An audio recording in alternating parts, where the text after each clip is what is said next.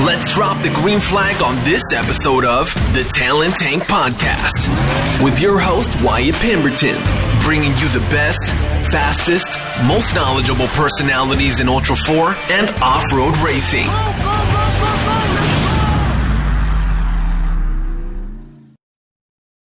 Hey, it's Wyatt.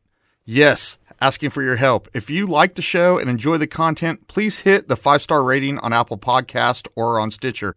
Please consider writing a quick review on the Talent Tank Facebook page, on YouTube, and absolutely on Apple Podcast. And consider joining the discussions in the Talent Tank Insiders group on Facebook. All right, let's get to it. Welcome back to the Talent Tank. Thank you for tuning in today. We've got another great episode here, another great installment. We have, as you already know, Shannon Welch, the former queen of Hammer King. I've got her here on video, and she's like shaking her head like, that's not what I was. No. Shannon, thank you for gracing us with today's interview. Thanks for coming on. Happy to be here. Thanks for inviting me. There's a huge power vacuum. There's a huge knowledge vacuum in Ultra 4 and at Hammer King with your departure. You spent 8 years behind the scenes, dotting the I's, crossing the T's for us, and we immediately cried when you left in December. And then here we are, we get to February, King of the Hammers 2019, and all of a sudden we realized all the things that Shannon did. Yes, there was a lot that I definitely did. There's a much bigger team than when I started, though. So the good news is that the ship is too big to tip over without one person there these days. So I'm glad to see that that's the case. That's for sure. Oh yeah, the show must go on, and it did. But it did. There were certainly hiccups and speed bumps and hitches that previously you had insured, and you ran in front of the train and moved and repaved and put out new track and diverted track and threw other trains off the track. You were very much a champion for making sure things worked and went smooth as can be for all the race events that Ultra 4 ran for the past 8 years. And then here we are in 2019. We are sans Shannon. But we're going to have a discussion with you because you are up to some really cool stuff. You have a kind of a deal going with your Ask Shannon question deal. Yeah. You're also a huge media and social media guru. You know all the inner workings in the back circle and how things work behind the scenes. That's why I've got you on. We're going to talk about that. Sure. Like I said, I want to talk about what you've been doing since you left Ultra 4. We miss you. And I know there's a lot of people that want to hear what you've been up to. Sure. And we will get there. But in the meantime, tell me what you've been up to this past weekend, because we've been trying to schedule this for a few weeks. It's not like, hey, we're going to do this tomorrow and we do it tomorrow. But this weekend I had some time and you didn't, and you were involved in a Jeep event. So there were a few different things that kind of popped up, but Hey Shannon, quick question was just kind of the page that I put together because people were asking, what are you doing? That was always the ongoing joke at Ultra 4 that I was convinced my name was Hey Shannon, quick question, because I would get that all the time. That would be literally what I'd hear every time I'd say this is Shannon. Hey Shannon, quick question. That just seemed to be a logical name for what I was doing next. What I've been doing is really kind of figuring out, I guess, what I want to be when I grow up. I'm still working on that. But social media is definitely a part of it. Event coordination is part of it. This past weekend, I helped put on the 5th annual Jeep Bash here in Southern California. It's 500 Jeeps, 45 vendors. Pretty cool turnout.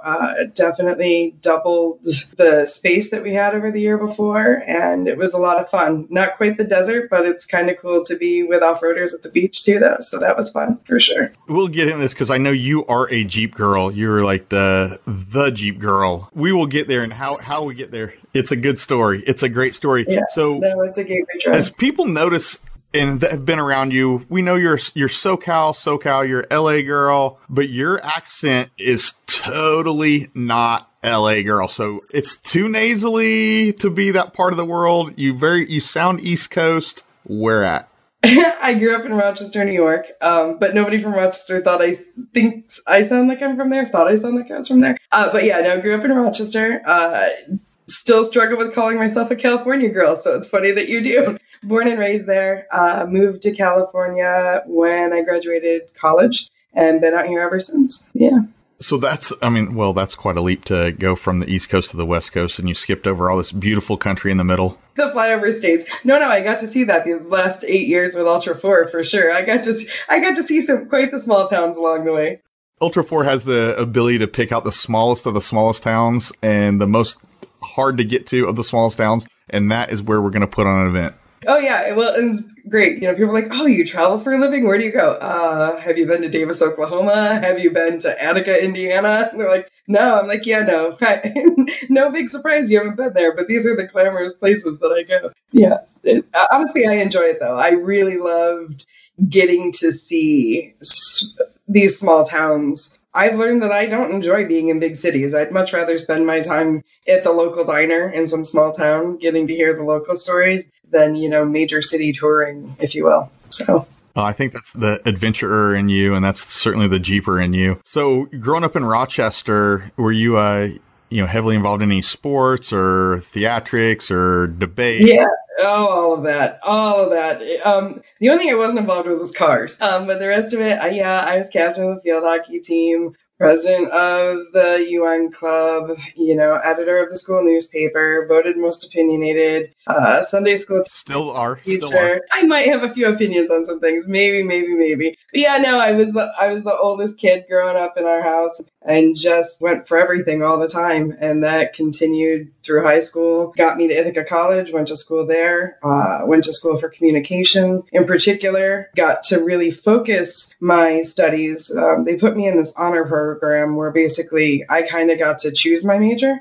So I got to pick all of the coolest classes within the communication school and really focused on technology and media and where it was going, and spent a lot of time like social media is coming. And like I was that girl in college. And then it took another 10 years for social media to actually show up. But it's here. And here we are. We're having a conversation. You were in California. I'm in southern Texas, and we can look at each other. I'm watching you on video. And well, the crazy thing is I was doing this in 1996. I'm not even kidding you. Living on a camera in 1996, just like this, 24 hours a day. So you're telling me that technology hasn't moved in 20 years on this? That's terrible. It's terrible. It just took that long for people to embrace it is really what it took. Truly. I was doing this in 1996 at the age of 18. No joke. I'll say 5 years ago, I had a friend that liked to travel with me for off-road stuff, and he was trying to convince me that podcasts were where it was at, and I told him he was crazy and to stop trying to sell me that hippie crap. Here we are. And here we are.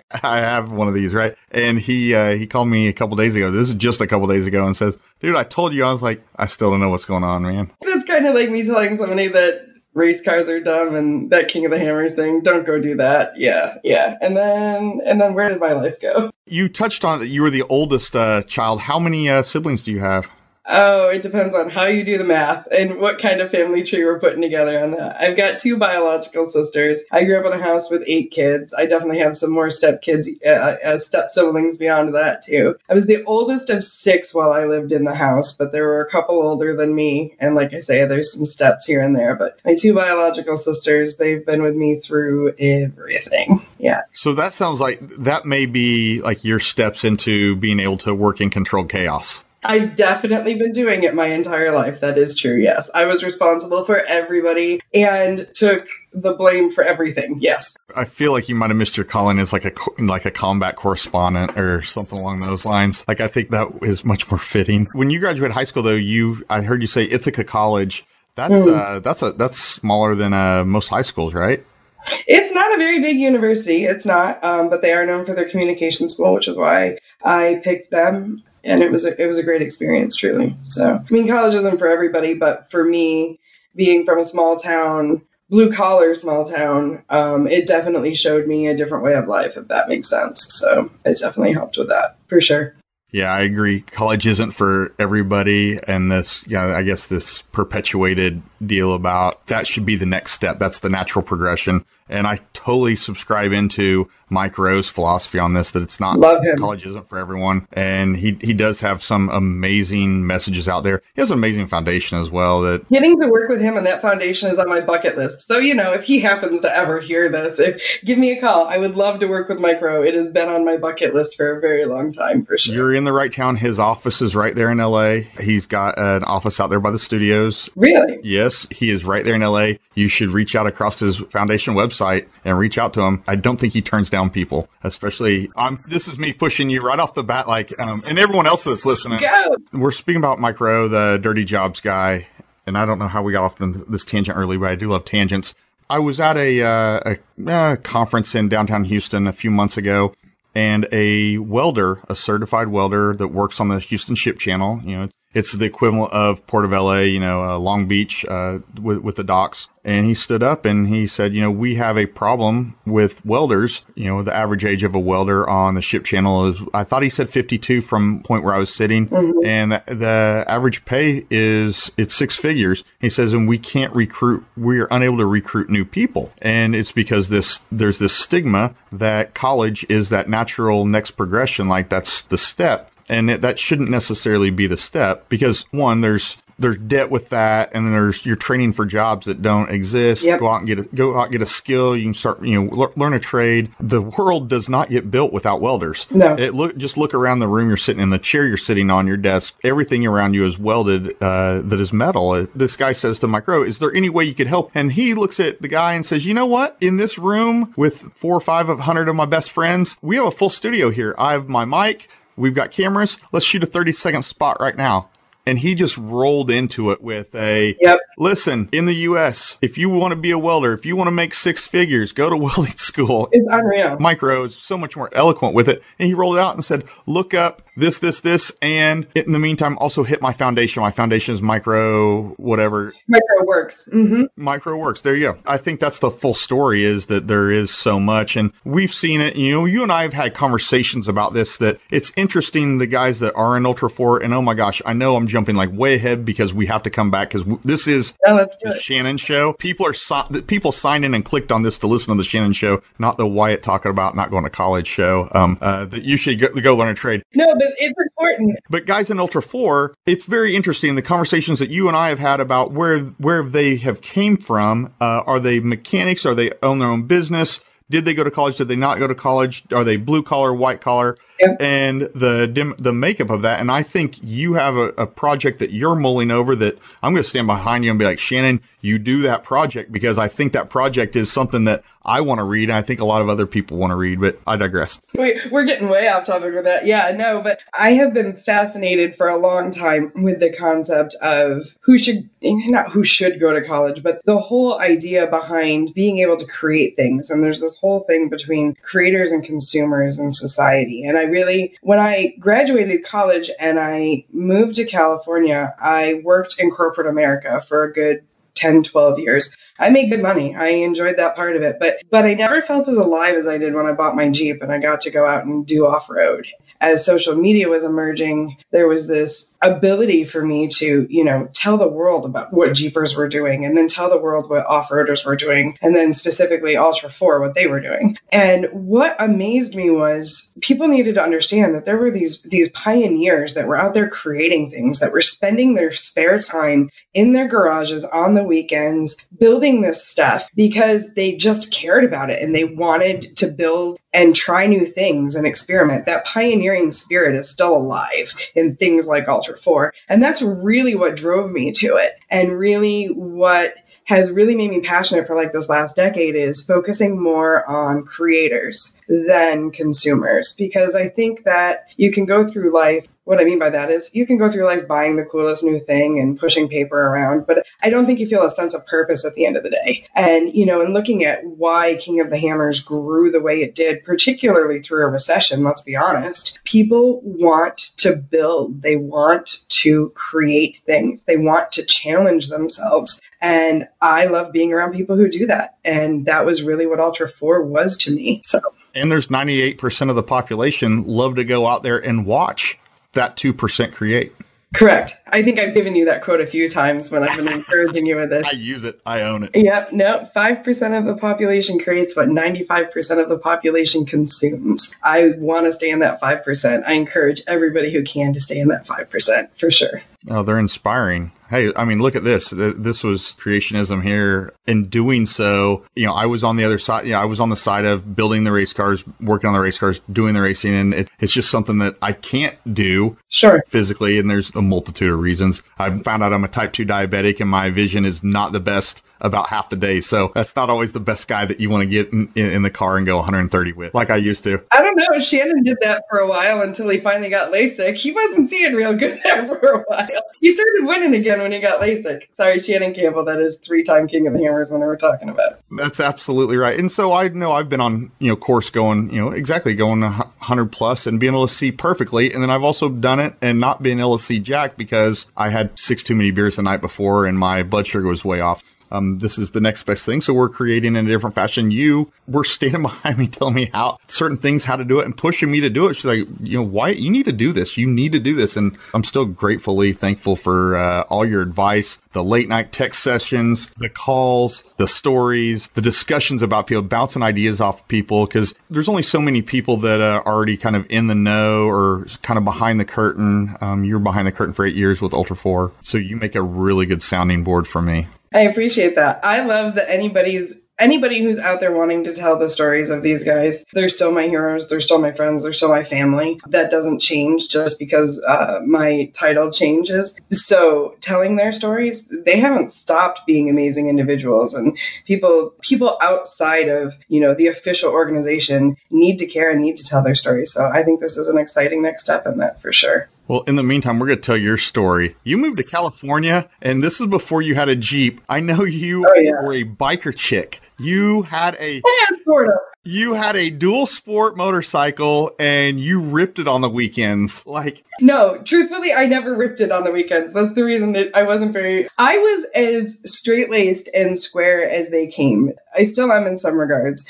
I did not off-road. I did not do anything automotive related at all. In fact, my girlfriends in college still laugh because when we would talk about the type of guy we were interested in, I said, as long as he's not a gearhead, I'm good. That's the only thing I don't want to be around. So I grew up. My dad was a mechanic. My uncle was a mechanic. They both were involved with raising me. But it's very different when you have to do it for a living, especially in a place as bitter cold as Rochester, New York is most of the year. I just didn't want to be around guys who spent their entire lives with their heads in motors, and then something happened. So anyway, I wasn't into anything like that at all. Then I became best friends with this guy that had a dual sport. I actually owned a house at the bottom of a mountain range here, and he's like, have you ever been to the top of it? And I'm like, you can do that? I'm from the East Coast, so we're not used to public land. We're not used to, you can actually go and explore the wilderness. If you didn't own it or you didn't know who owned it, you didn't get to go do that where I grew up. And so, he asked me if I wanted to ride on the back of it. We ran into some Jeeps on the way up there. I said I always wanted one of those. I think I gave him the initial bug to get a Jeep, and he, in turn, gave me the bug to get a dual sport. I thought, all right, well, I'm not very good at being a passenger on things. So I took my motorcycle safety class, got my motorcycle, and I sucked at riding a motorcycle. I didn't suck. No, I wasn't good. I realized that it wasn't for me when 10-year-olds were blowing by me all the time on the trails. And I'm like, I just have too much risk aversion for this. So at a young age came the cage. Got into the Jeep side of things, and the rest is history, really. I have a quick story about myself at King of the Hammers on a motorcycle. Yeah. We had little pit bikes, and the pit bikes, you run from pit to pit. Oh, yeah. We had drank way too many beers that day or that. Yes, this is true. And it was and I can't tell you what year this was. They all run together. But we are all Carhartted up, the Carhartt the bib overalls, because it's cold, but we're going to ride our pit bikes from Hammertown to Backdoor because we didn't want to get pulled over in a vehicle because it was not the right thing. And we didn't have a backpack cooler. I think this maybe predates those, but we'd shoved beers into all of our Carhartt pockets. So I think I had an 8-pack on me, and we're bombing up, we leave out of Hammertown, headed north, headed up towards the Wash. And then you make the left-hand turn to head towards Backdoor. that first wash that there's that step down in, it's like 10-foot step down with really soft sand at the bottom. Everyone in front of me hops down and I hop down and my wheel hits the soft sand at the bottom and it goes left and I went right. And all of those beers in my Carhartts exploded as I smashed into whatever I smashed into. I stand up and I look like that kid from like Happy Gilmore. No, it's Billy Madison, where he's like, "You're not cool unless you pee your pants." This beer from like my nipples to my knees, just soaked all the way through. I love it. Whoever was behind me just rolls up and just like, "Hey man, I got enough for you. We got enough. Let's just go." And I went up there and I froze at back door. I drink beer, but I froze because I suck at riding motorcycles too. So I sympathize with. Yeah, no, motors like I enjoyed the dual sport. I loved the ability to take it from the road to the dirt. That was awesome. But it's also awesome in my Jeep, which had protection. I mean, we did a hypothermia run one day. That's what I called it. We were out in the desert and it was amazing. The weather was beautiful. And then all of a sudden it turned and we had a 40-mile ride to anywhere in the middle of like just this downpour. And I'm wearing mesh. And I thought, I have never been so cold in the Southern California desert.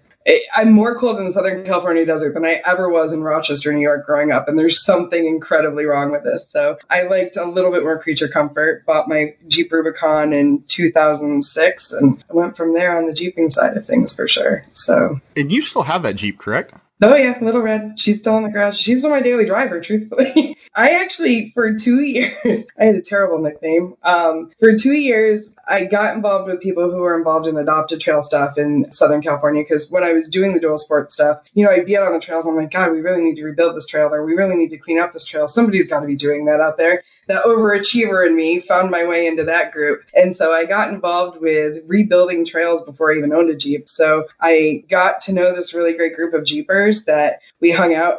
I would just show up on a Saturday and be like, hey, if anybody's got a right seat, I'm willing to move boulders and clean up trash if you guys will have me today, just because I loved being out in the wilderness and really getting to work side by side with people, physical labor and outdoors and that sort of thing. Just I worked in a corporate office all week long. All I wanted to do was be outdoors on the weekend. So that was me reverting back to embracing my blue collar childhood and wanting to go back to it a little bit after probably spending a decade not doing anything creative or functional or really having to work. I paid people to do stuff. And that's what I did. So it was awesome. Got to know a lot of good Jeepers that way. They gave me a terrible nickname, which was hilarious. I owned it back then because they'd be like, oh, whose wife is that? Or whose girlfriend is that? And I'm like, oh, that's the Jeep whore. If you've got a right seat, she'll ride along with you. I was like, wait a minute. Let's clarify that. I'm interested in your Jeep, not anything else going on in your Jeep. Like, yeah, we know. We get it. It's just a Jeep thing. So I got to wheel with a lot of really amazing people over that period of time. Got to learn a lot about wheeling. Then one day I decided I'm tired of being the one taking the pictures and spotting and moving rocks. I want my own Jeep. And so I did. As a single female at the age of, early 30s, went out and bought my first Jeep, Rubicon. Thanks to my lovely Jeeping friends, they nominated me for this stupid reality show that wanted to be about Jeeping called On the Rocks TV. I wanted no part of it. My friends thought it would be hilarious to send in like a blooper reel of me doing dumb stuff, and they did. I'm at a trade show for my day job, which was I was a headhunter working with international law firms for years. And I get this phone call of, hey, we have this audition tape for you, but you never submitted an application form for the show. And I said, oh, there's a reason for that. I have no interest in being on your show. And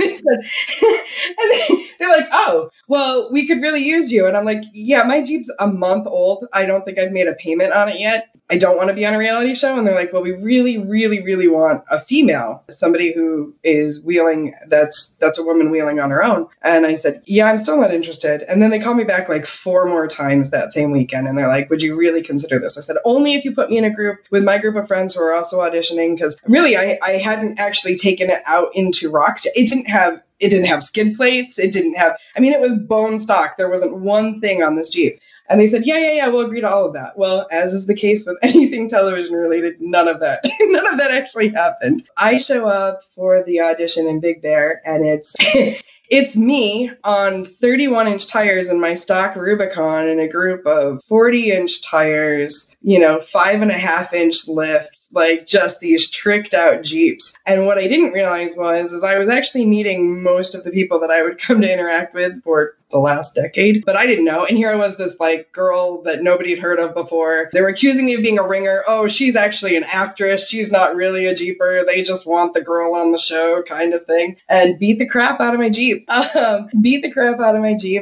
it into the pilot episode of the show. It aired on the Outdoor Channel for a season, I want to say.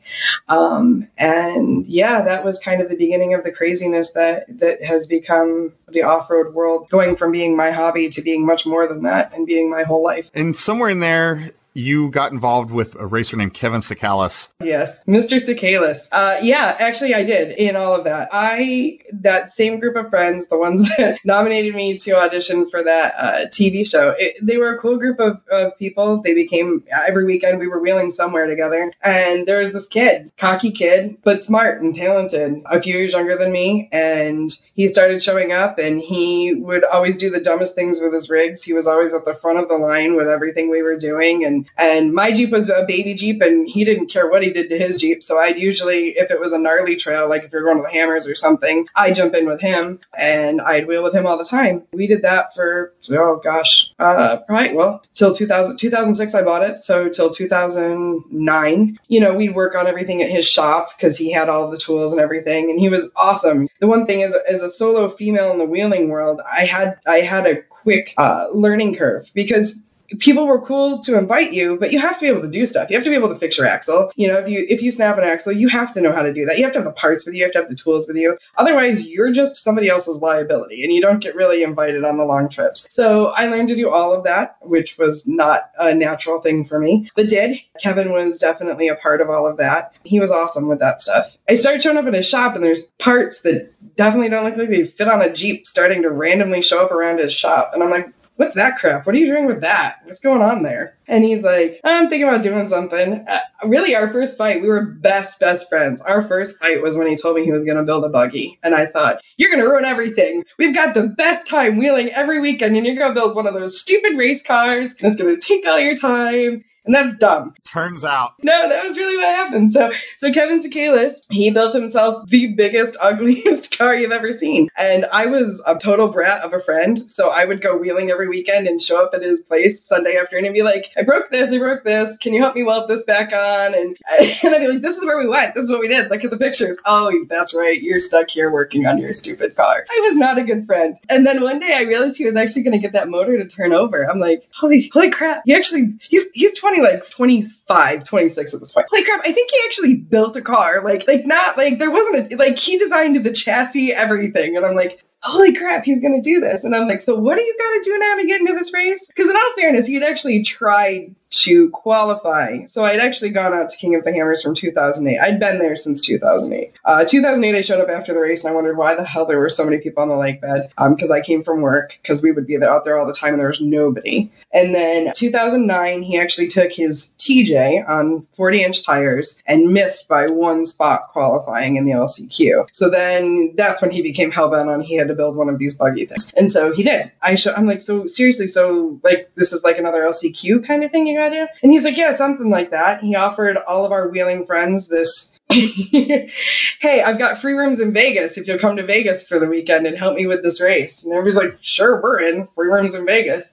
What we didn't know was it was a 3-day, 1,000-mile race through the Nevada desert in August, which was Vegas to Reno the long way that year. And it was 3 days of racing, and I was there on that one, and we bivouacked each night along the way. Was it Tonopah one night and Hawthorne the next night? Sure was, absolutely. And that changed my whole life. That weekend literally changed my life. So, leading up to it. So what I did then was I took our whole group of friends, right? And I took the guys that were good mechanics. I'm like, well, they can't all be together because we need one in every pit, because it was this leapfrog thing to actually do the race. So I took them and I put them in different groups, and I made 3 groups of people, and then I put... Oh, this is the race logistics, and you realized we do not have any clue what we are doing. Oh no clue. None of us have ever raced before. And no one's taking charge of this. So no. Shannon's like, you know what? My OCD is big. No, there's actually, let me tell you exactly how it went down. Kevin goes, yeah, I've been so busy building this car, I haven't really looked at everything that's involved with it. I'm not even sure I'm registered yet. Will you go take a look at it? So I go into the office of his shop, right? And I pull it up and I'm like, 3 days, 1,000 miles. What? This is not LCQ. This isn't like a 1 mile in 10 minutes kind of qualifying thing he's going to do. Does he even know what's going on? So I go running out to the shop. I'm like, Kevin. And he's like, yeah. I'm like, dude, you know this is a 3-day, 1,000-mile race? Nevada, August? What are you thinking? And he just looks at me, pats me on the shoulder, and goes, guess you better tell everybody then, huh?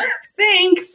And like, blink, and looks at me, and I'm like, oh, God. Ugh, I'm in on this, aren't I? So I go in and I start we'd never been racing. Not one. There were 2 guys in our Jeep club that had been desert racers way back when, kind of thing. But Kevin and I were young, dumb know-it-alls, and we're like, no, we got this kind of thing, while they're like, you need to do this, you need to do that, and we're like, no, we got this. But they did help us. They did give us some, but yeah, no, everything.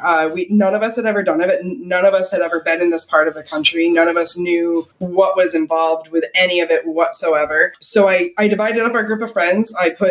There was one good radio person with each group. I'm a geek. I've got my ham license, so we had some radio communication, and we went out and we just went for it. Kevin broke the car in the well, actually, no. The most mortifying part was getting there and going through tech and contingency with desert racers and having them pointing and laughing at our car that I knew Kevin had worked on for so long, and literally pointing and laughing at it, right? So then we find out there's all these other people that are in our class, and the class is called Ultra 4. And I was like, Kev, did you know anything about this? He's like, well, yeah. I'm like, and they're all working together. Like, they've all like banded together, got pit crew helping each other out. And I'm like, how did we not get in on this deal? And he's like, I don't know. So we were like odd man out even within the very first time the phrase Ultra 4 was used. Exactly what you said. This is, we're in a parking lot at a casino in Las Vegas. Yeah. It is August of 2009. I was riding in the front seat of a Pusher motorhome with Wayne Israelson. Yeah. Also known on Pirate as Zook Izzy. Wayne has been in the right seat of many a trophy truck today. He's love him. Tuned shocks for some of the fastest in the world. And I'm with Wayne, and we are driving through that parking lot. Yeah. So in one of the left lanes coming at us is one of the well-known blue Ford Super Duty McMillan chase trucks. And I'm a fan, definitely a fan of the McMillans over the years. In the passenger seat is Andy McMillan. He's young, right? This is, we're talking, this is a decade ago. And he's leaned forward. He's on the edge of his seat in this truck. His arm is outreached across the dash, across the steering wheel, pointing at the rock crawler, the 4400 class, the King of the Hammers car that is on the trailer in front of us. And that car belonged to Dave Schneider, and it was being raced by Jeff Knoll. Yep. And Dave Cole's IFS car was behind us, and Andy McMillan, I still can visualize it today. He's pointing and laughing, and I can see him laughing through the windshield. And then here we are, this past King of the Hammers Thursday. What is running at King of the Hammers? The T1s. The trophy trucks, the trick trucks, the whatever they're called under whichever series. A McMillan won that race. And to go from a short 10 years in desert racing where we have those guys are laughing to now Andy McMillan has built and runs an all-wheel drive, four-wheel drive trophy truck based on technology that we were working on proving out in the desert a decade ago. It feels very, very cool to see it having come to that full circle. It's amazing. I mean, the last decade has been the most amazing and inspiring decade for me, from going from being laughed at like that to, that race, just to finish that story, because I could spend a whole hour on that story. But really, we got laughed at. Kevin broke, I don't remember what he broke, a Heim or something early on in the back end for the sway bar. So he had to baby it. And we ended up winning. Yeah, y'all won the class. Yeah, we won. So the biggest, ugliest car that wasn't actually a part of the rest of the crew won. But I met all these people. Some of them I'd kind of met before. I'd met Dave Cole at least once or twice before. Jeff Knoll, I definitely knew. Definitely met Shannon Campbell. There was just a whole lot of people. My whole world, I met what would become my world that weekend. But it was weird going back to my corporate job after that. Everything seemed a little different. Being out there for 3 days the way we were, it was kind of life-changing. Literally money didn't matter. You couldn't get access to things, so you had to barter. Like, you were using the 3 things that were most valuable at that race were tools, parts, actually 4 things. tools, parts, ice, because ice was impossible to come by, and liquor. And if you didn't have those 4 things, money did not matter, like even a little bit, because you couldn't do anything with money out there. But if you had one of those, you could make something happen. And I'll hone in on the parts. It was fuel pumps. Fuel pumps were going like crazy. Yeah. We ended up, I sent one of my girls, I think we had the only girls in pit crews, and we had like 4 women with us that to this day are my ride or die girlfriends. Love them. I sent one of them into Tonopah or Hawthorne, I don't remember what it was, to the Napa to see if we could get a fuel pump. And it was closed. The local sheriff saw her and gave her a police escort to the Napa owner's house, who then opened the store to get us fuel pumps. That was my introduction to racing. I'd never done anything like that before in my life. Within 2 years, I had quit my day job and was full-time with King of the Hammers. Yeah. And go in that direction. So Dave Cole. Yeah, Dave Cole. Dave. You tried to tackle him at a campfire and then he gave you a job. That's the story I was told. Yes. There was some time in between those 2 things happening. But... And they say the bigger the tree, the harder it falls. That was really good. And he's like 6'6" and you're like 5'4". 5'2". Yeah, no, 5'2". Yeah, no. You must have been staying on phone books, and you just tackle him. He bogarted my Gentleman Jack. There were rules, man. When we were out at the Hammers, there was always a bottle of Gentleman Jack, and you passed it. And that's what you did at the campfire at night, is you passed the bottle of Jack. Hammers was my get away from the world place for many, many years. It was how I got away from cell phones and how I got away from corporate America, was to go out and spend a weekend at the Hammers. There was always the bottle of Gentleman Jack, and there was always my group of friends, and that's what we did on a weekend. And so Dave Cole kind of came up. I think I'd met him once on a Save the Hammers thing before this, but we were out there with him and he's hanging out with us. But man, every time the bottle got to him, it would just get stuck with him. And I'm like, dude, you gonna share that, or are you just gonna hang on to that over there? And I was feisty, he was feisty, so he gets up. We're both East Coasters, so we don't have any problem kind of being combative with each other, if you will. And he stands up and he puts the bottle above his head, just like a schoolyard or like Big Brother kind of thing. And he's all, what are you gonna do about it? And I just looked at him. I thought, well, the bigger they are, the harder they fall. Put my shoulder down, went kind of for like his midsection, and he wasn't expecting it at all. he had to like brace himself, so fall forward enough that I grabbed the bottle out of his hand and I stepped back and I said, that's what I'm going to do about it. And if you can't pass the bottle, you don't get it back again. And he's like, who is this girl? Where did she come from? So that was really my first, I think Dave might have remembered my name after that weekend. Now he won't forget it, right? Probably not. You go to work for him. Yeah. And that was, he took a big chance on me. It was crazy. Kevin was racing King of the Hammers with him. And so in the early days, a lot of what was happening was, we're talking days when the Lovels would show up. The 2 brothers, Brad Lovell, who's raced Pro 2 and Pro 4 for years. Everybody knows his AMSO car, but he's also won 4,800 in EMC a lot of times. But Brad Lovell and his brother Roger would show up and they would literally sleep in the back of their pickup truck. We didn't have money. None of us were famous. It was just all about trying to get out there and race your stuff. So everybody would come and you'd have a driver, co-driver, and then all their stuff would kind of get left behind. And then there was me. I wasn't actually driving or co-driving, but I'd come along to all these things. So I started sharing on social media the stuff that was going on. And then it kind of became, hey, Shannon, do you know what time the driver's meeting is? And hey,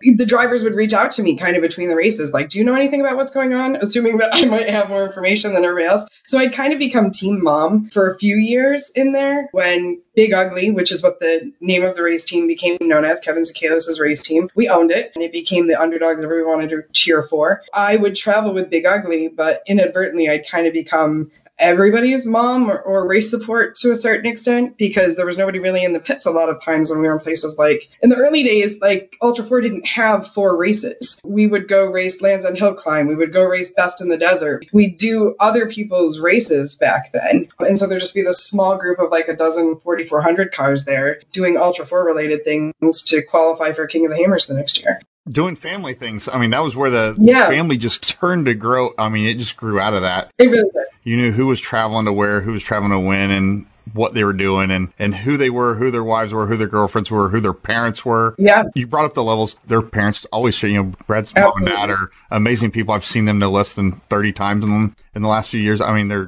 It's family at these events. So, and that's what it was. It was all family. And then King of the Hammers happened. Things were really rough. Johnson Valley, the Marines were declaring that they were going to take over Johnson Valley. We had that death in Johnson Valley that wasn't Ultra 4 King of the Hammers related, but that terrible MDR accident that happened out there. Yeah, that happened August of 2010 at the right. MDR. And that kind of changed everything. It changed everything. I mean, when people look at, I still see people posting, man, remember when you could touch the cars? And that changed everything. And we were actually, a whole group of us were in Colorado for a hill climb, because there was actually an Ultra 4 series race in Colorado. And we woke up in the bed and breakfast we were staying on, and desert racing was on national news. And I thought, this is not how we want to make it to national news. And so what happened was, I think that was a really hard year that could have been, I think, a make or break year for King of the Hammers, to be honest with you. BLM changed all the rules on everything. I think there was a lot of stress there for Dave and Jeff going into that event. About 2 weeks after that King of the Hammers, I was back in,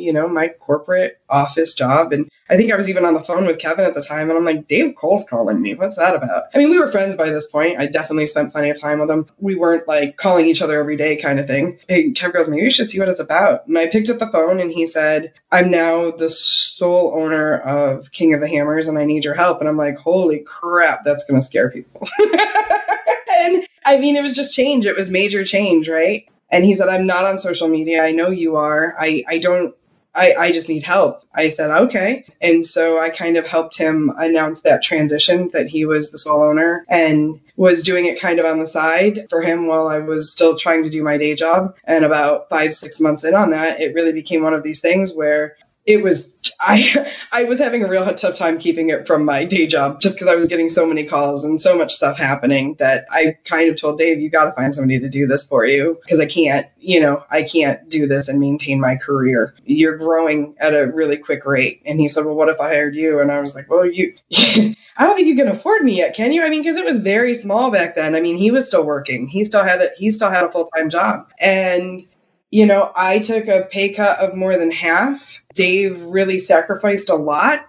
I just kind of jumped in with both feet. It was sink or swim, and let's pray we can make this actually work for a good 3-4 years there. And it was me, him. Back then, there was this guy, Chris Bolger, who was like our sales guy and did the trade show stuff. And it was just the three of us for quite a few years, actually, putting it on and making it grow. And we went from that first year, we added King of the Motos, we added Smittyville Everyman Challenge, we added a Jumbotron, we added an East series and a West series, and we just spiraled through. I mean, it was all I did. 18 hours a day for years. Yeah. Yeah, there was certainly multiple points along that timeline between 07 and the OG 13 and 9 and a 10 and then 13 again. I'd say was just the trajectories continued to hit these inflection points where the Hammers, you say, oh my gosh, there's 30,000 people here during Hammers Week. The race is only on Friday, to where now we're racing Wednesday, now we're racing Thursday, now we're racing Friday, now we're racing Tuesday, Wednesday, Thursday, Friday. Now we're racing on Sunday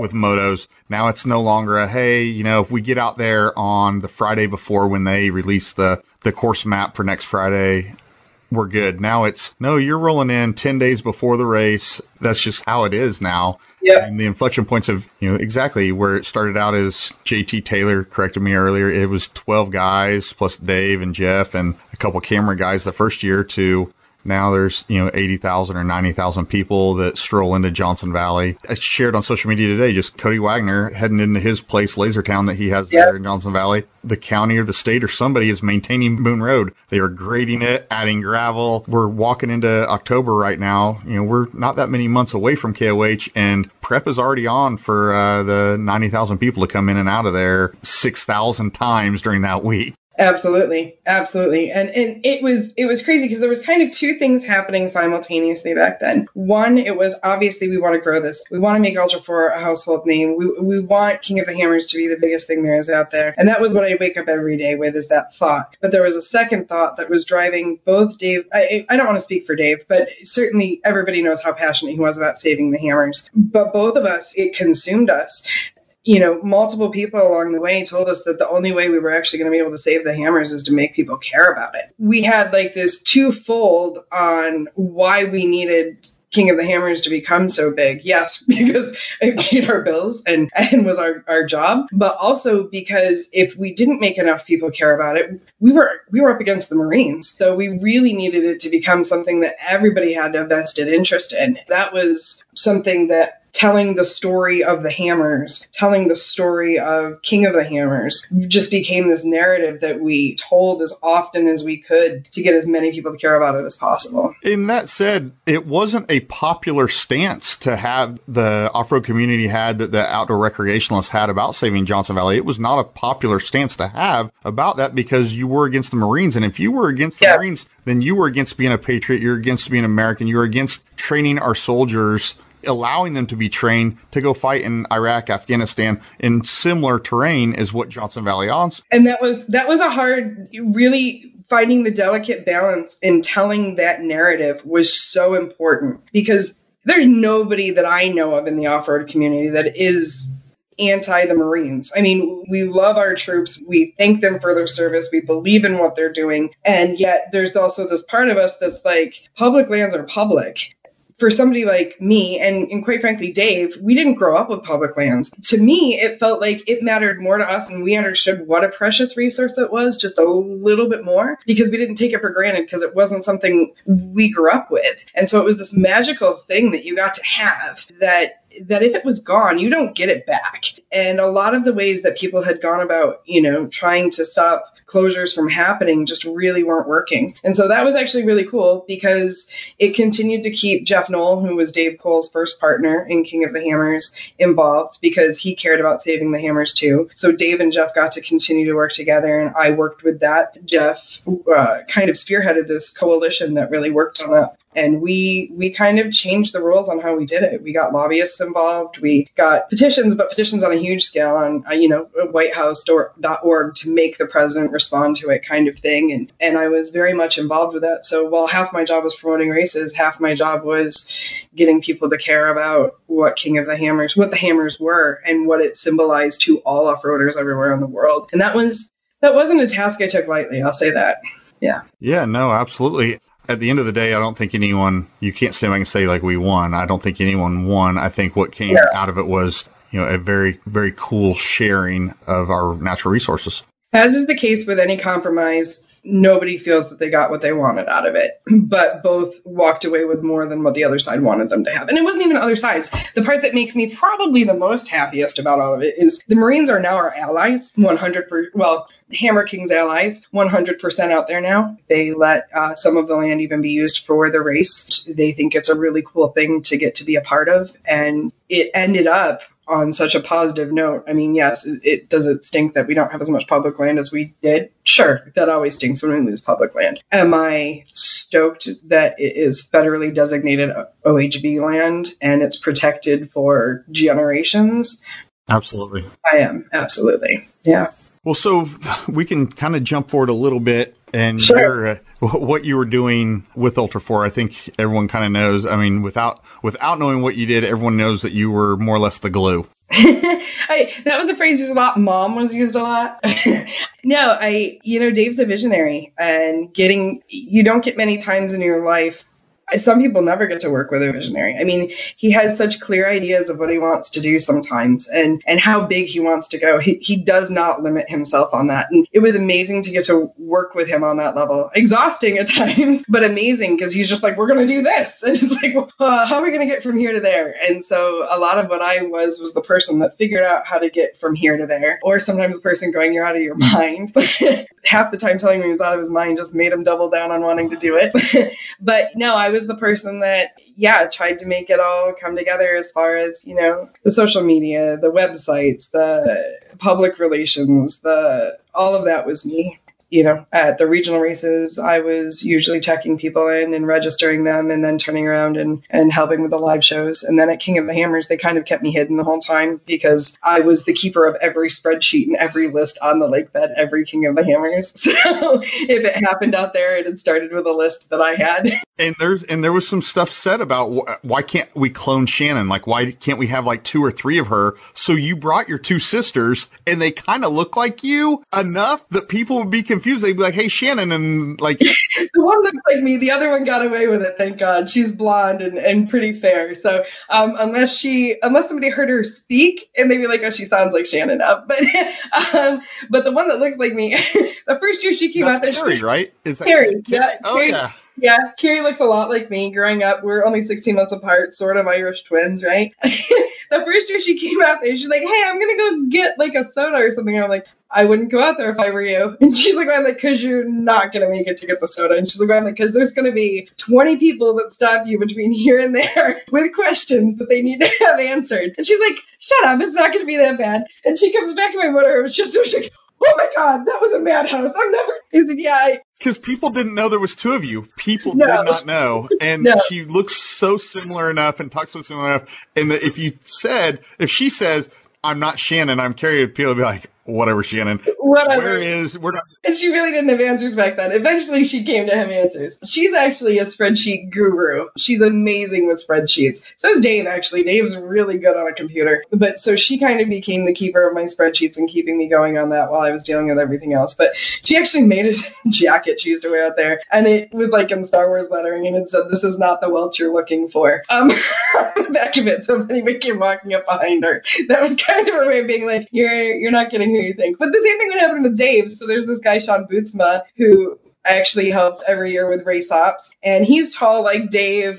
They're built kind of similarly. And I definitely remember walking by people going, "You ask him. You go ask him." No, what is... I'm like, and that's not Dave, by the way. And they're like, "Oh, shoot." Dave has a brother, and Dave's brother came out and worked. 100%. He had the same thing going on with Chris Cole. If it wasn't for his jacket that said it did not say Dave, I don't know what Dave... Yeah. I know Dave's brother's screen name is Chris, yes. Yeah. Phillies fan 55. That's I know his pirate screen name from 15 years ago. I can't remember his name, but that's how terrible that is. You would get those three of them confused. Now there's no confusion. I mean, it's Dave, and still Dave. But you just dropped a bomb on us. I want to sneak back to that. Sure. That you said Dave is a spreadsheet guru and is a computer guru. Like, he's good.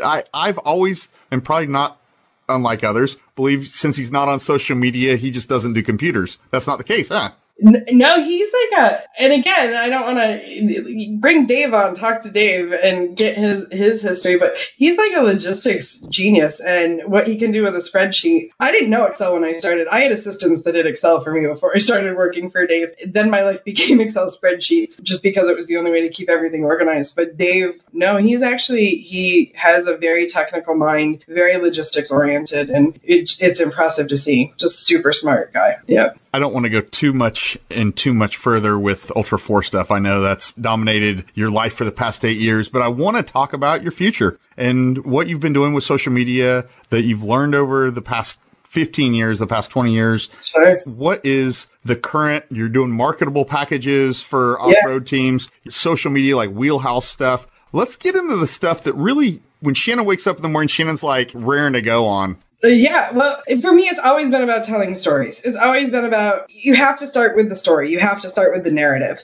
And I love, one of the things I've been doing this year in particular, I've gotten to help out some family members, some small businesses, some teams a little bit. The one thing that I can do, but quite frankly, it's just too pricey for most people. I can't be your social media person who's doing your daily posts for you, but I can be your strategist. Really what I love doing is sitting down and going, okay, this is what we're doing today. This is who we want to target. This is the message we need to get out there, and coming up with a way to get that message out there. And then it always has to be tweaked a little bit. You have to figure out who your audience is, how to find your audience. And really, social media has become so savvy with that. It's tough. It's changed a lot. I never spent a dime on paid social media for Ultra 4 and King of the Hammers. Like, we did that all organically, and I'm really proud of that. To get 250,000 followers basically organically is huge. Yeah, you'd mentioned to me, in this era, or leading up to this era, that building organic followings was something that was doable, but it's not so much doable today. No. discuss that and the reasons why that, because for me, that was eye-opening. Like, I just still was of the belief that you can build organically, and it's really not set up that way. No, the game has changed a lot. And part of it is social media is out of real estate. That's the easiest way to explain it. Everybody has a page. Everybody has multiple pages that they're responsible for. I personally think I'm the admin on 35 pages. I'm not even kidding. That's obviously more than the average person, but the average person still, if you have one page, you usually kind of have a couple, or whether it's, Instagram or Facebook or Snapchat or whatever it is for you. So people's eyeballs can only look at so many things in a day. And when there's that much out there, you have, I don't know about you, I've got 3,000 friends on Facebook and I probably follow 300 pages. There's not enough hours in the day to see 2 to 3 posts a day from all of that. So Facebook algorithms, Instagram, owned by the same company, let's keep that in mind. Their algorithms try to show you the things that they think are most important to you. And so you have to constantly understand what they're doing with their algorithms. And that changes quarterly sometimes. So if it's an entire industry to really understand what's moving the needle and what things are hurting you. So you really need to understand that. But even more than that, so back in the day when you were buying likes, you were literally buying like Asian or Russian farms that were just creating fake accounts that were going like.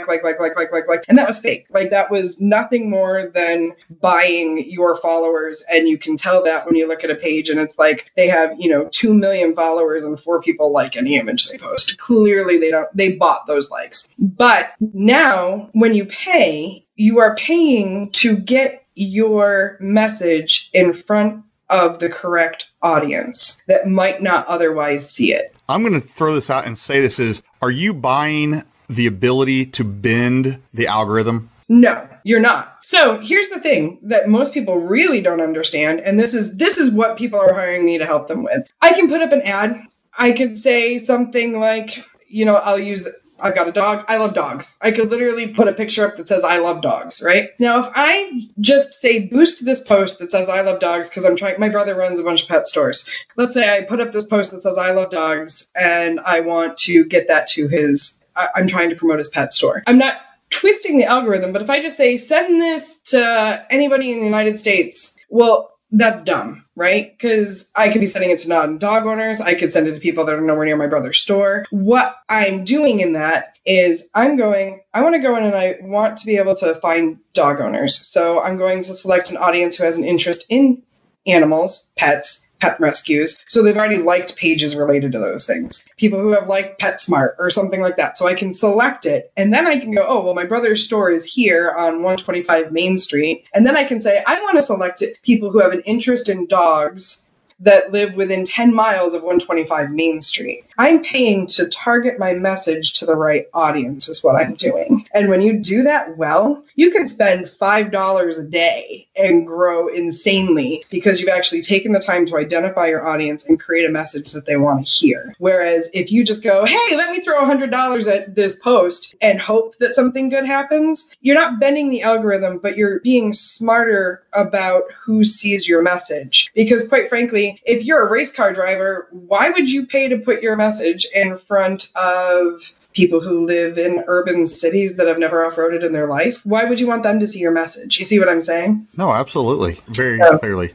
I mean, I've actually struggled with this and learned this about this little foray, this whole little podcast deal and who to market it to. So far, it's 100% organic. But when you and I discussed ways to grow this, offline prior to this interview, my eyes were open. There's all these other panels behind the Facebook panel that Facebook has for Facebook business. Facebook has for their ad manager. Instagram too. And for Instagram. So you go into ad manager and you fill out your business information or your personal information. And then as you start to build audiences that, and I say build audiences, you're building a profile of what you believe your audience looks like. So then they take that profile and apply it to each profile. Correct. Yeah, this guy matches the profile, so we're going to show him this guy's ad. Correct. And then they help you with that. They'll literally, you have some scores in there that you can look at. I mean, it's a lot of data. It's a lot of back-end stuff. It's what I've spent my life doing. You look at the back end and they'll tell you, hey, this doesn't have a great relevancy score. And if it doesn't have a great relevancy score, it means that the audience that the ad that you created and the audience that you selected don't mesh. People aren't interested in what you're doing. And they're actually trying to help you. They're saying, look, if you actually make this look better or you tweak your audience better, you could get a better response on this. But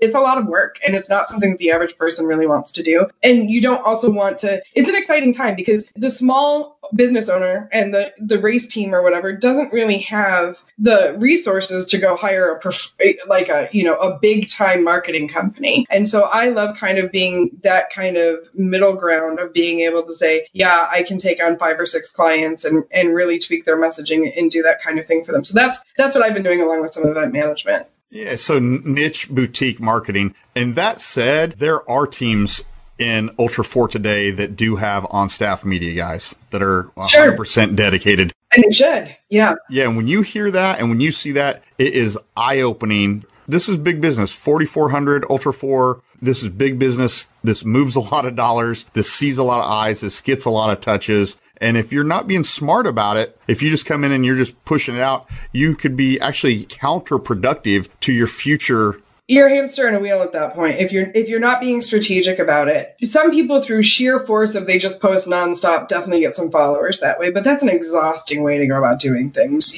There's definitely a work smarter, not harder mentality that can happen. But I think the one thing that most race teams, you can have the most talented race car driver. You can have the fastest car. You can have the most wins. But if you aren't actually actively telling your story in a way that is getting to an audience, particularly a new audience all the time, you're going to have a real tough time getting the sponsors behind you. I don't care how winning you are. At the end of the day, what keeps people coming back is they felt the connection to you sometime. And truly, a lot of the guys in Ultra 4 are really great at this. I'm going to use Shannon Campbell as an example. Shannon is just who he is. He's just such a naturally cool guy that he does things like, if there's a kid that walks up to him immediately after a race, he's signing his trophy and he's handing it to that kid. And he's actually not one that really likes to be in the spotlight, but somebody inevitably catches a picture of that. And then that affects people's hearts. And then they remember that. And they remember that Shannon Campbell's the guy that gave that person the shirt off their back. And now they're committed to the driver, not because he's the most winning driver, but because they've connected with him on a personal level. And so many of the drivers I see are so afraid to put themselves out there personally like that. I think even with Big Ugly, like Kevin had some really gnarly crashes. He crashed at like 96 miles an hour in the Mint 400, and it was brutal. It was, thank God they got out of it alive, brutal. I was the one having the conversation, and this was pre-KOH days, right? Pre me working for Hammer King days, I should say. And I said, we have to put that video out. And he's like, I don't put that video out. I don't want people thinking that I was responsible for the accident. I don't want it's up to everybody's interpretation on how that happened. And sure, 50% of the people thought he was at fault, 50% thought, and it was an accident. Accidents happen in racing. It's what happened. I said, if we sit on that footage and we have that footage, this is your comeback story because you're going to have to rebuild your car. All of a sudden, you're just going to disappear from social. You need to tell people what's going on. You need to tell them that there was this bad accident. You need to, we have all the footage of this bad accident. People will learn from it. I go, Kev, you go online and you watch crash after crash, trying to do better and not make the same mistakes and fix that. You have the opportunity to do that for somebody else. Why wouldn't you? It made him so uncomfortable. And I understood why he was so uncomfortable with it. And I said, that's when I know it needs to get out there for people to see. If it makes us uncomfortable, it's the vulnerable thing that makes people connect to us. And what happened from that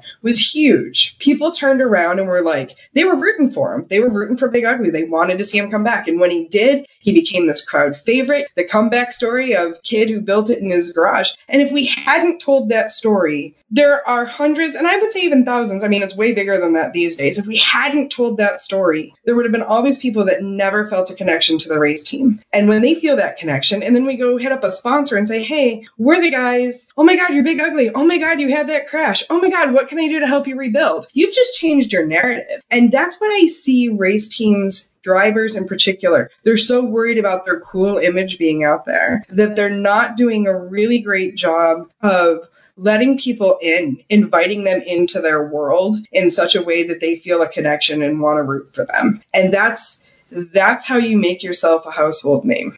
Oh, yeah, it's the sanitization, right? Always sanitizing your image. And sometimes, to be honest, in an era, in a day where everything is sanitized, it's kind of cool to see stuff that's dirty and brings up emotions or stirs emotions and does give you that tie. Mm-hmm. No, vulnerability helps. Even with King of the Hammers, I think another race promoter might have tried to keep it from people that, we could lose King of the Hammers because, well, you don't want your sponsors thinking you could lose it. Dave went the opposite. We went the opposite. We told the world we could potentially lose this, guys. And we got everybody interested in being a part of that story. And everybody feels an ownership in the Hammers because of that. And so if you try to hide your flaws from the social media world, you actually are losing an opportunity to make yourself relatable. It's got to be done in the right way. You don't want to be the person that's spewing your drama 24/7. We know nobody likes that person on social media, right? So you recently did this for me. I had a take on something. It didn't flow the best way. My wife,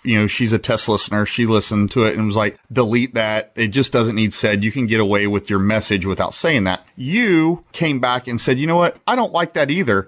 But your take on how to solve it was completely different. You said, own it, run at it head on. And man, you know what? That's actually what ended up happening.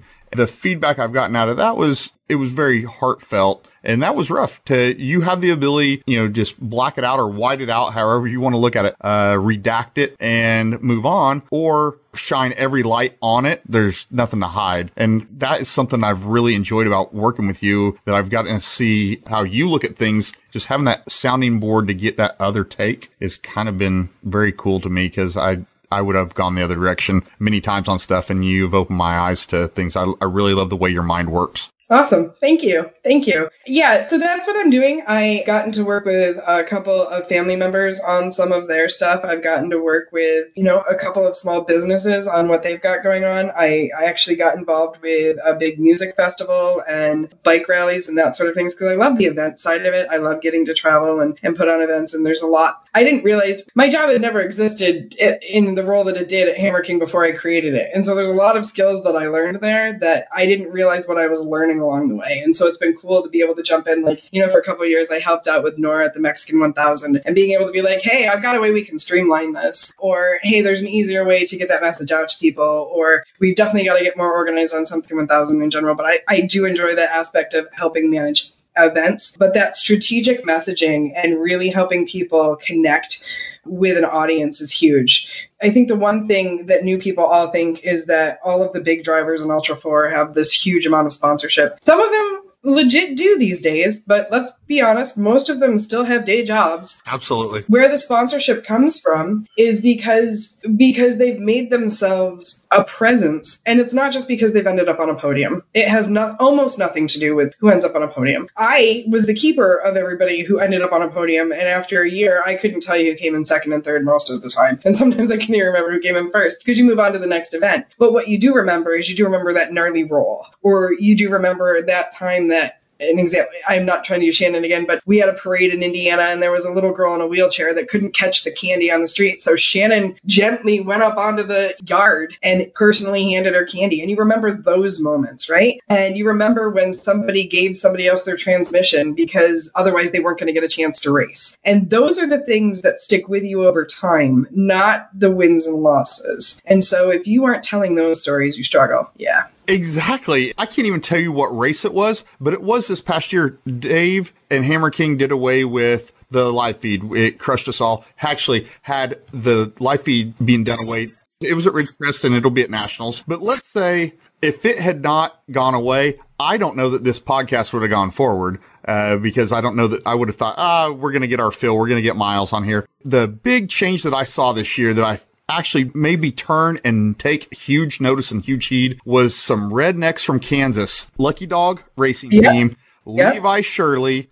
I say it loosely, close friends calling them rednecks. They are hardworking. I would never put them in the technologically savvy category when it comes to social media and that sort. I missed that boat by a mile, because Levi came out, and instead of there being no live feed, Levi runs a Wi-Fi camera playing off of an iPhone in his car and live streams the entire race from inside his car. Game changer. Who's the first I got my heart pumping in a long time because I wasn't at the race. This is the first, Gene Mooneyham, who people call him Father Time, whatever, probably the biggest volunteer.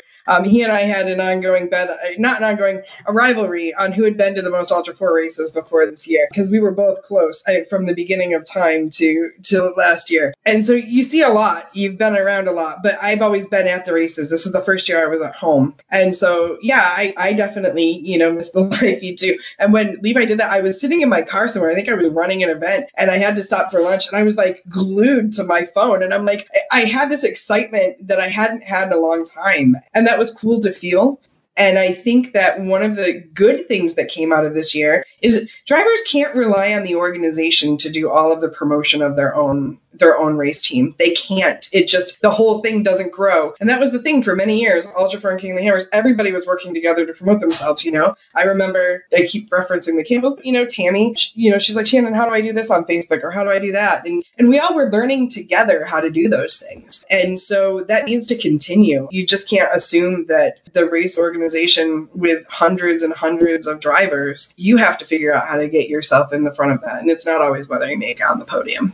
No, you're spot on every level. You have to find a way to differentiate yourself from the fray. That's just it. So Shannon, before we close this out, I want to ask you about, some aspirations, the future. I know you have some dreams about Dakar, and I know you have some dreams about maybe another literary project. Yeah. So what got me into this was, before I was even involved with anything off-road related, I had a buddy who borrowed my TiVo to record this crazy thing that would run in the middle of the night. It ended up being Dakar that he was recording, and I didn't know anything about off-road. This is the same guy who introduced me to dual sports motorcycles, by the way. So he'd turn it on, and I'd be doing other stuff in my house. He'd literally come over to binge watch Dakar. And I'm looking at it, I'm like, how do they get from place to place? How do they coordinate? Like, where do they set up at night? And he's like, this is what you're thinking about? You're not thinking about the actual race plan? You don't care that they're going fast. I'm like, no, I want to be the person who actually makes that happen. And he's like, you're not right. and so, when the whole Vegas to Reno, the long way came up, I'm like, oh, it's my own mini Dakar. And then I loved it so much. I was like, how do I get to keep doing this? For years, anything, I would ask myself two questions, and I decided for about a 7-year period of time, I would, if the answer was yes to these two things, I would jump in with both feet, which is how I ended up taking a pay cut by half and joining the circus with Hammer King. Was I would ask myself, will I get to race more, and will it get me to Dakar? If the answer to those two things was yes, I would find a way to do it. And I did that for years, and it led me on this crazy path that I've been on. But then Dakar ended up being like 2 weeks before King of the Hammers. So I kind of had to put that on hold for a little bit. I still have a goal. I would love to go to Dakar. I do not want to go I've never been a spectator at any off-road event. I'm not going to start now. Some of the things that Chris co-drives with a lot of different teams, I manage communication and comms and do all of that for fun on the side. Yeah, I want a team to need me to go with them to Dakar, to help them make it happen, and to be that glue that they need to make it happen one day. Yeah, that's still a goal. And any other cool adventures like that somebody needs, that rock who's going to make it happen for them that isn't necessarily in the car. I'm your girl for that one for sure. On the other side of it, the literary side, I've been on my own journey with just writing. I write these ridiculously long things, and I do it specifically on Facebook, so it disappears after a couple of days. That's learning to tell my own story and be more vulnerable, right? Because I tell everybody else to do it, I got to do it too. At some point, I see a book. I see a couple of books. I have some ideas. I don't really want to give away too much on that. And, everybody says, oh, I'm going to write a book or I'm going to do a movie. So I'm not one to really say it unless I'm actually going to do it. So we'll see what happens with that. Yeah, we'll see. Shannon. Yeah. So how do you feel about where we're at today? Yeah, we've talked about a lot of topics today. I've enjoyed it. Hopefully your listeners enjoy it. And yeah, no, I've had a great time talking with you.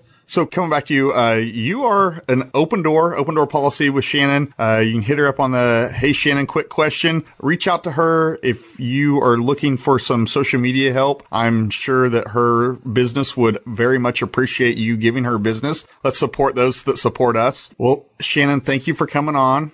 I'm going to issue an apology to your partner in crime, Chris Porter. We didn't discuss him at all. He has been an integral part of your life for about 9 years. Yep. I know you guys are big, offshore fishing. You have a boat. your off-roaders. I know Chris is a mechanic. He can change a motor. He's amazing. He's a keeper. Amazing. And so tell Chris when he listens to this, accept my apology that we glossed over this. And then he can be mad at you. That's you. I'm apologizing for. No, he's amazing. I couldn't do what I do, putting myself out there in front of people all the time without him. Even more than that, in his own right, he's got his own racing background and we do lots of adventures together. So that's going to continue for sure. Yeah. Well, I thank him for letting you come on here and giving you the time to keep the dogs away so they're not barking. So we're able to knock this out and just, what a dynamic dialogue. I think it's people are going to listen to the Talent Tank and they're looking for race dialogue and they're looking for, how races went. And here we are, we're talking about marketing and social media and writing and where the world is today on that. And then how that parlays into our race world. But Shannon, thanks for accepting my invite on. Thank you for all the advice you've given me on this, little adventure. Thank you. Thank you. Thanks for having me. All right, guys, we're going to cut out here, but I hope you enjoyed this episode. You made it. Another episode consumed. If you liked the listen, please go give the show a 5-star rating on Apple Podcast and consider writing a quick review either there or over on the Facebook page. Thank you for tuning in to this wild dive into the Talent Tank. Wyatt, out. Thank you for listening and taking a dive into the Talent Tank. Please like and subscribe on Instagram @The Talent Tank or our website, thetalenttank.com.